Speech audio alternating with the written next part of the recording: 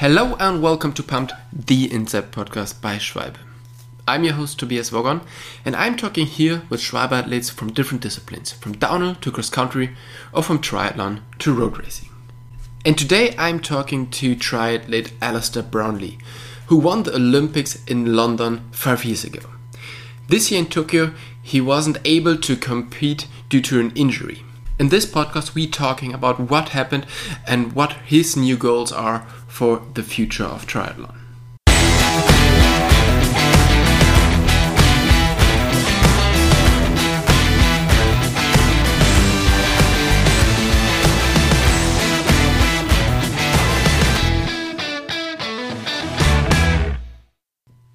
Hello, Alistair. Thank you so much for taking the time to do the podcast with us. Where are you right now? Hi, how are you doing? Thank you very much for having me. At the moment, I am at home in Leeds in Yorkshire, UK. Okay, but you just came from a really hot gravel race in Granada, but you're a triathlete. How does it fit together that you're training for triathlon and then switching to gravel bike? Well, yeah, I am definitely a triathlete, but with races being cancelled and me having an ankle injury, I saw this year as an opportunity to do some different type of racing, which was great. You know, it's been really tough for me not being able to race as I'd like this year and with injuries, and that's been really, really mentally tough on me. But I thought, why not try and have a positive and do some of the different things that you've always wanted to do but never had the chance to do. And one of those was Badlands, a bike endurance event. I've never ever done anything like that before in my life. I decided about 10 days before the race to do it. It's a 750 kilometers, mostly off-road, non-stop race around the south of Spain, starting in Granada, and it was incredible. It had 16,000 meters of climbing, went through deserts, over mountains, by the coast, spent all kinds of time through the middle of absolutely nowhere. I had no idea that you could be so rural in different parts of Spain, but I really enjoyed it. Nice. But how is it for you as a triathlete from the UK, which is probably not the sunniest place in the world, going on the gravel race in Spain, which is super hot and dusty and completely different terrain than you used to?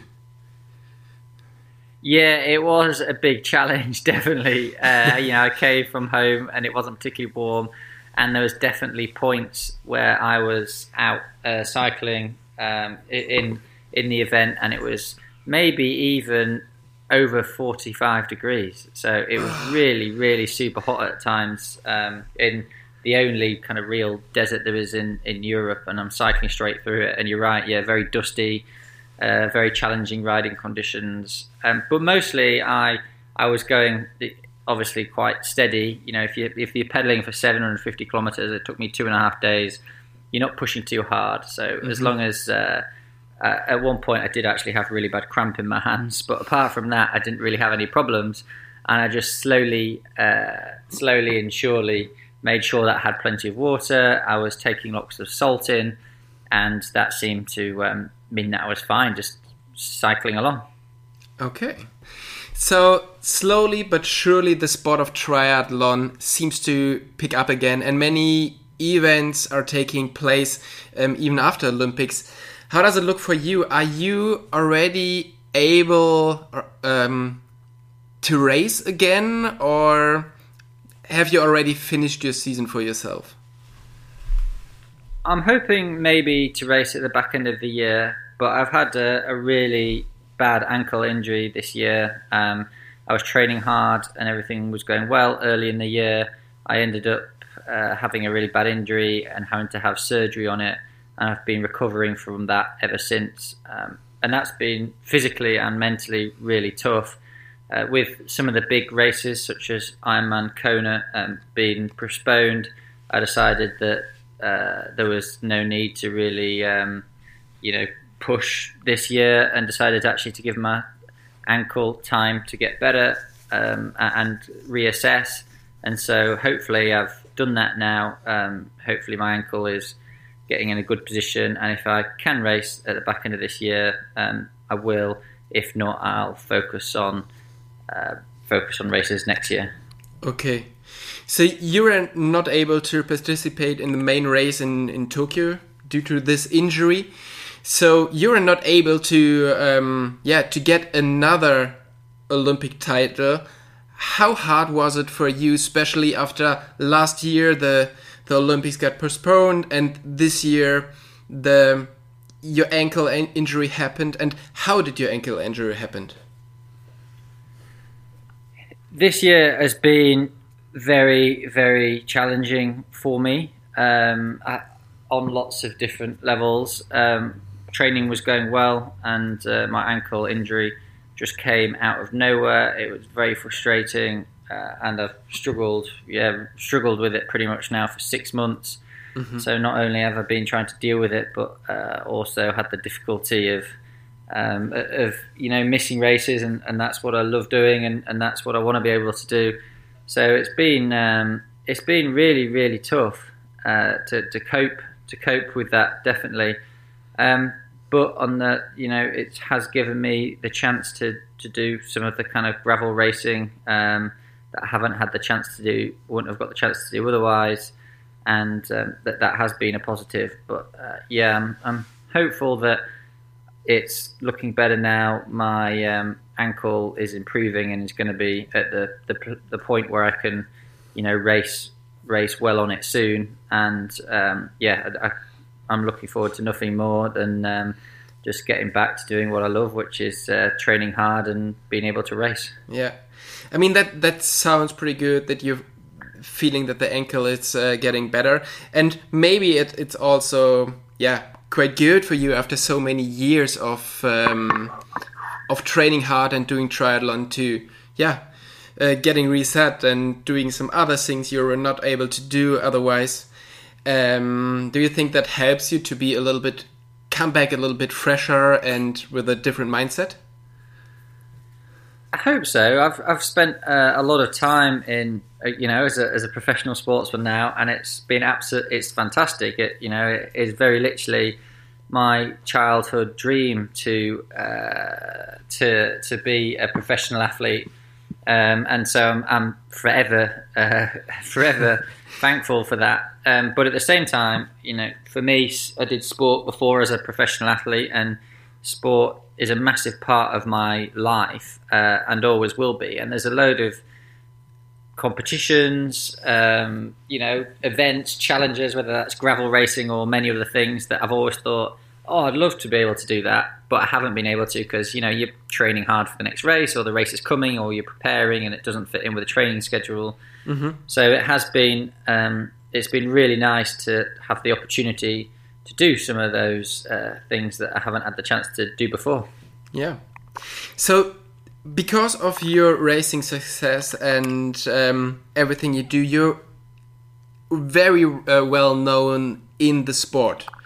But far beyond the borders of the sport, you became super well known because of a video where you dragged your brother, who was leading in the race, but almost collapsed in the last meters of the running, and you dragged him over the finish line. Why did you do that? And even if you lose some spots in your own race? That was a crazy situation, and for us it was mad that people all of a sudden knew who Johnny and I were because of this crazy situation in Mexico where I picked Johnny up and dragged him over the line. But for sure, I'm obviously it was great for the sport of triathlon and great for that recognition. Why did I do it? It's almost impossible to answer this question. It happened literally in the blink of an eye, and I was fully in the middle of the race modes. I thought this is going fantastic. Johnny was winning the race. It meant that he was going to win the world title. It was, we'd had a long, tough year of racing, and I was really happy for Johnny and everyone. And then I get around the last corner, and Johnny is stumbling around, and I'm thinking, oh no, I know what's happened. This is a disaster. And and then I decided, I'm like, right, I have to, what can I do here to help Johnny, to get Johnny to the finish line? This is a medical emergency. And without really thinking about it, I had one second of thought or not thought. I grabbed Johnny and started pulling him towards the finish line. Yeah, so that was definitely a really big moment in sport, and the video is really often used outside of the sport as a best example of teamwork and sportsmanship. But how much teamwork is the sport of triathlon? Well, I think ultimately you stand on the start line and you compete on your own. Everyone knows in triathlon you stand on that start line and you run into the water or dive into the water, and then you're really on your own. But I think firstly there takes a lot of people to help get you to that start line, and I'm really lucky to work with some fantastic people who support me and help me out.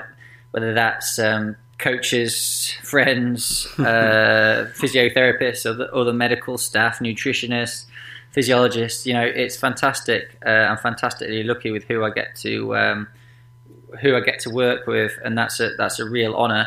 So I think that's where the real teamwork comes in, and the group of guys that I train with almost every day. But I also think.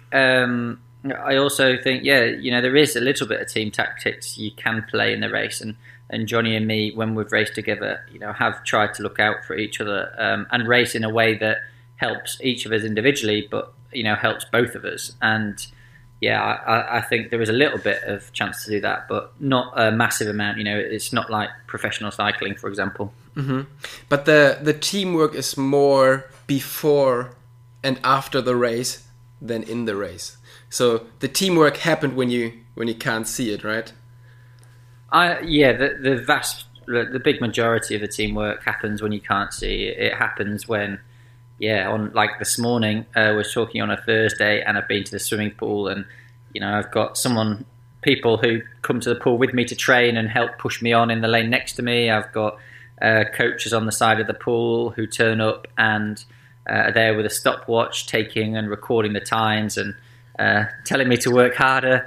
You see a physiotherapist, tomorrow, massage to help keep my body healthy. You see the coach in the gym who's working hard to also help keep the body healthy. A really big team of fantastic people around me. And you definitely, of course, you need these people when you're training hard and you're training for the really big events. But I think the people who support and help you are most important when things don't go well. When you have had an injury and you're struggling and you're trying to come back, because that's not, as endurance athletes, I don't do triathlon and endurance sport to spend time in the gym or to spend time with the physio or any of those things. I do endurance sport because I like swimming, cycling and running. I love racing. I love being competitive. I love being outside. I love exploring.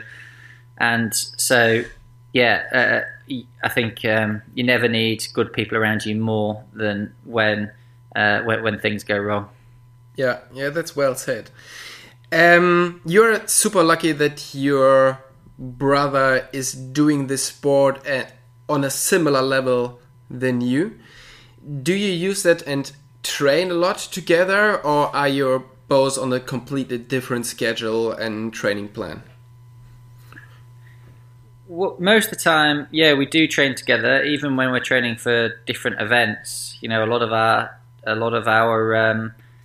our training is very similar, and so we do all the training we can together. And that's been a massive advantage for the past, for us in the past, because yeah, that's what we like doing. We like pushing each other on. We like being able to train with each other day in, day out. We're competitive when it gets to training, obviously, and I think that's important for both of us. So yeah, we're very lucky in that way, and I look forward, obviously going forward to training with each other even more. Yeah. So during the first Corona wave, it was really difficult for many triathletes to train, because especially swimming was a big issue, with pools were closed and they were not able to swim. And you just moved your workout to a lake, and you continued training. Did that affect your training in any way? So there was a period when I couldn't train at all because we were in lockdown and kind of everything was closed and we weren't really leaving our house. Mm-hmm. And then there was a period where I got very, very lucky to have an endless pool in my house. So I was using the endless pool, and that was great. And I was really enjoying actually swimming in an endless pool every morning. And then we had the chance to be able to train outside in the lake, I've actually swum in the same lake for 20 years pretty much. And we were going and swimming there every morning, a few of us, and it was fantastic. You know, the lake is really beautiful. And rather than normally I might do 1 or 2 sessions outside in the lake every week, I was doing 5 mornings a week in the lake, and I actually really, really enjoyed it. I think it was good for my swimming, and it's just a lovely way to start the day when it is sunny in northern England, as you know, which doesn't happen an awful lot. But when the nice sunny mornings when you're diving into a lake, obviously, is a little bit better than diving into a swimming pool. Yeah, and with most of the races you do, the swimming is in lakes or in rivers or even in the ocean. Is it impossible for you to train in lakes, or is it just it doesn't matter if you train in the pool or in the lake? Is there any difference? Well, most of the racing I do is open water, lakes, rivers, sea, whatever. And I think it's important to have a balance of different training. I think, obviously you can't swim open water through the winter, so it's great to do that in the pool. I think it's better maybe for me personally to do really quality stuff in the swimming pool, because it's very measurable, and I know exactly how fast I'm swimming, and I can adjust that to swim exactly the right pace that I want to swim for that particular effort level, and to do the session to the best of my ability. So, like, if I'm doing a session like I'm doing this morning, I'm trying to really specifically get the right kind of pace, right within a second per 100. It's something I work really hard on.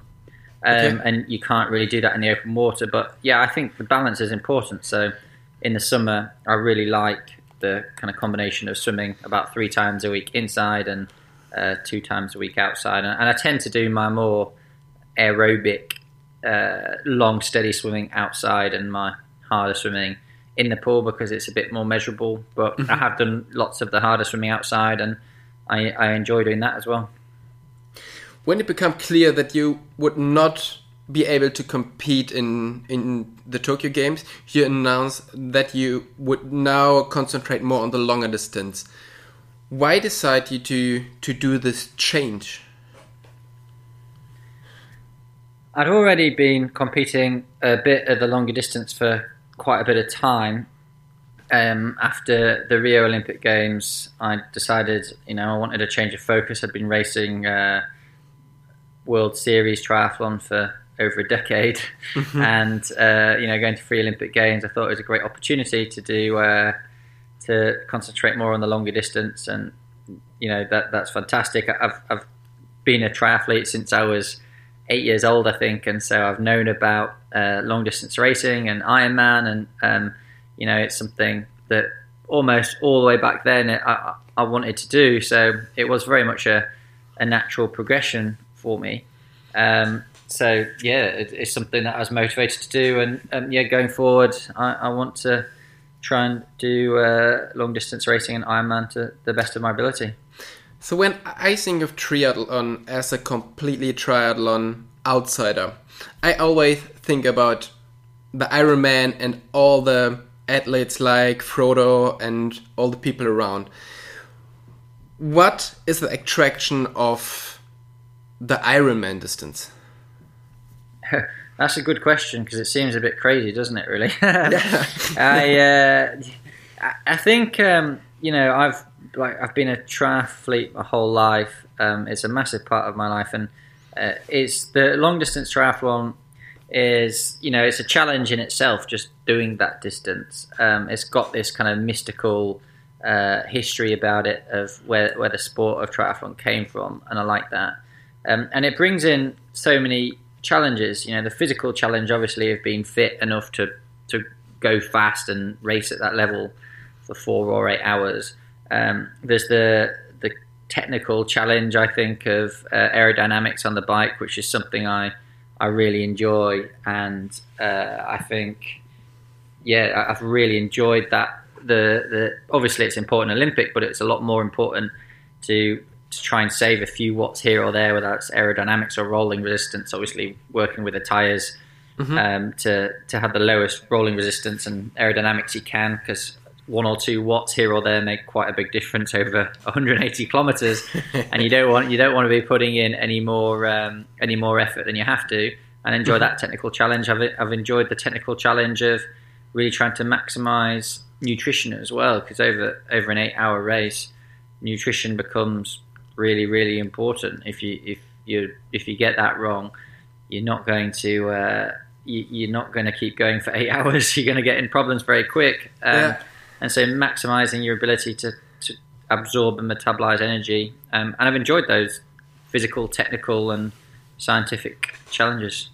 Mm-hmm. And how hard is the mental factor of an Ironman? Because on the normal triathlon, it's still long, but it's okay. But on the triathlon, if you come from the bike with 180 Ks and then still have to run a marathon, so how hard is it to get out of the lows you will definitely have during the race?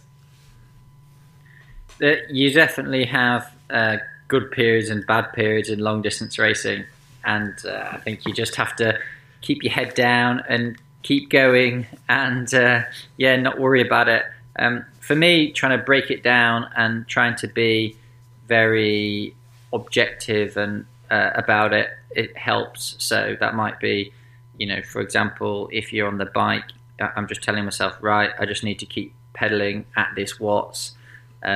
What time am I in? Right, in the next 5-10 minutes, I need to try and drink this much. I need to eat this much, and just try to be really kind of focused and objective and clinical about what I'm doing when. That's what's worked for me best.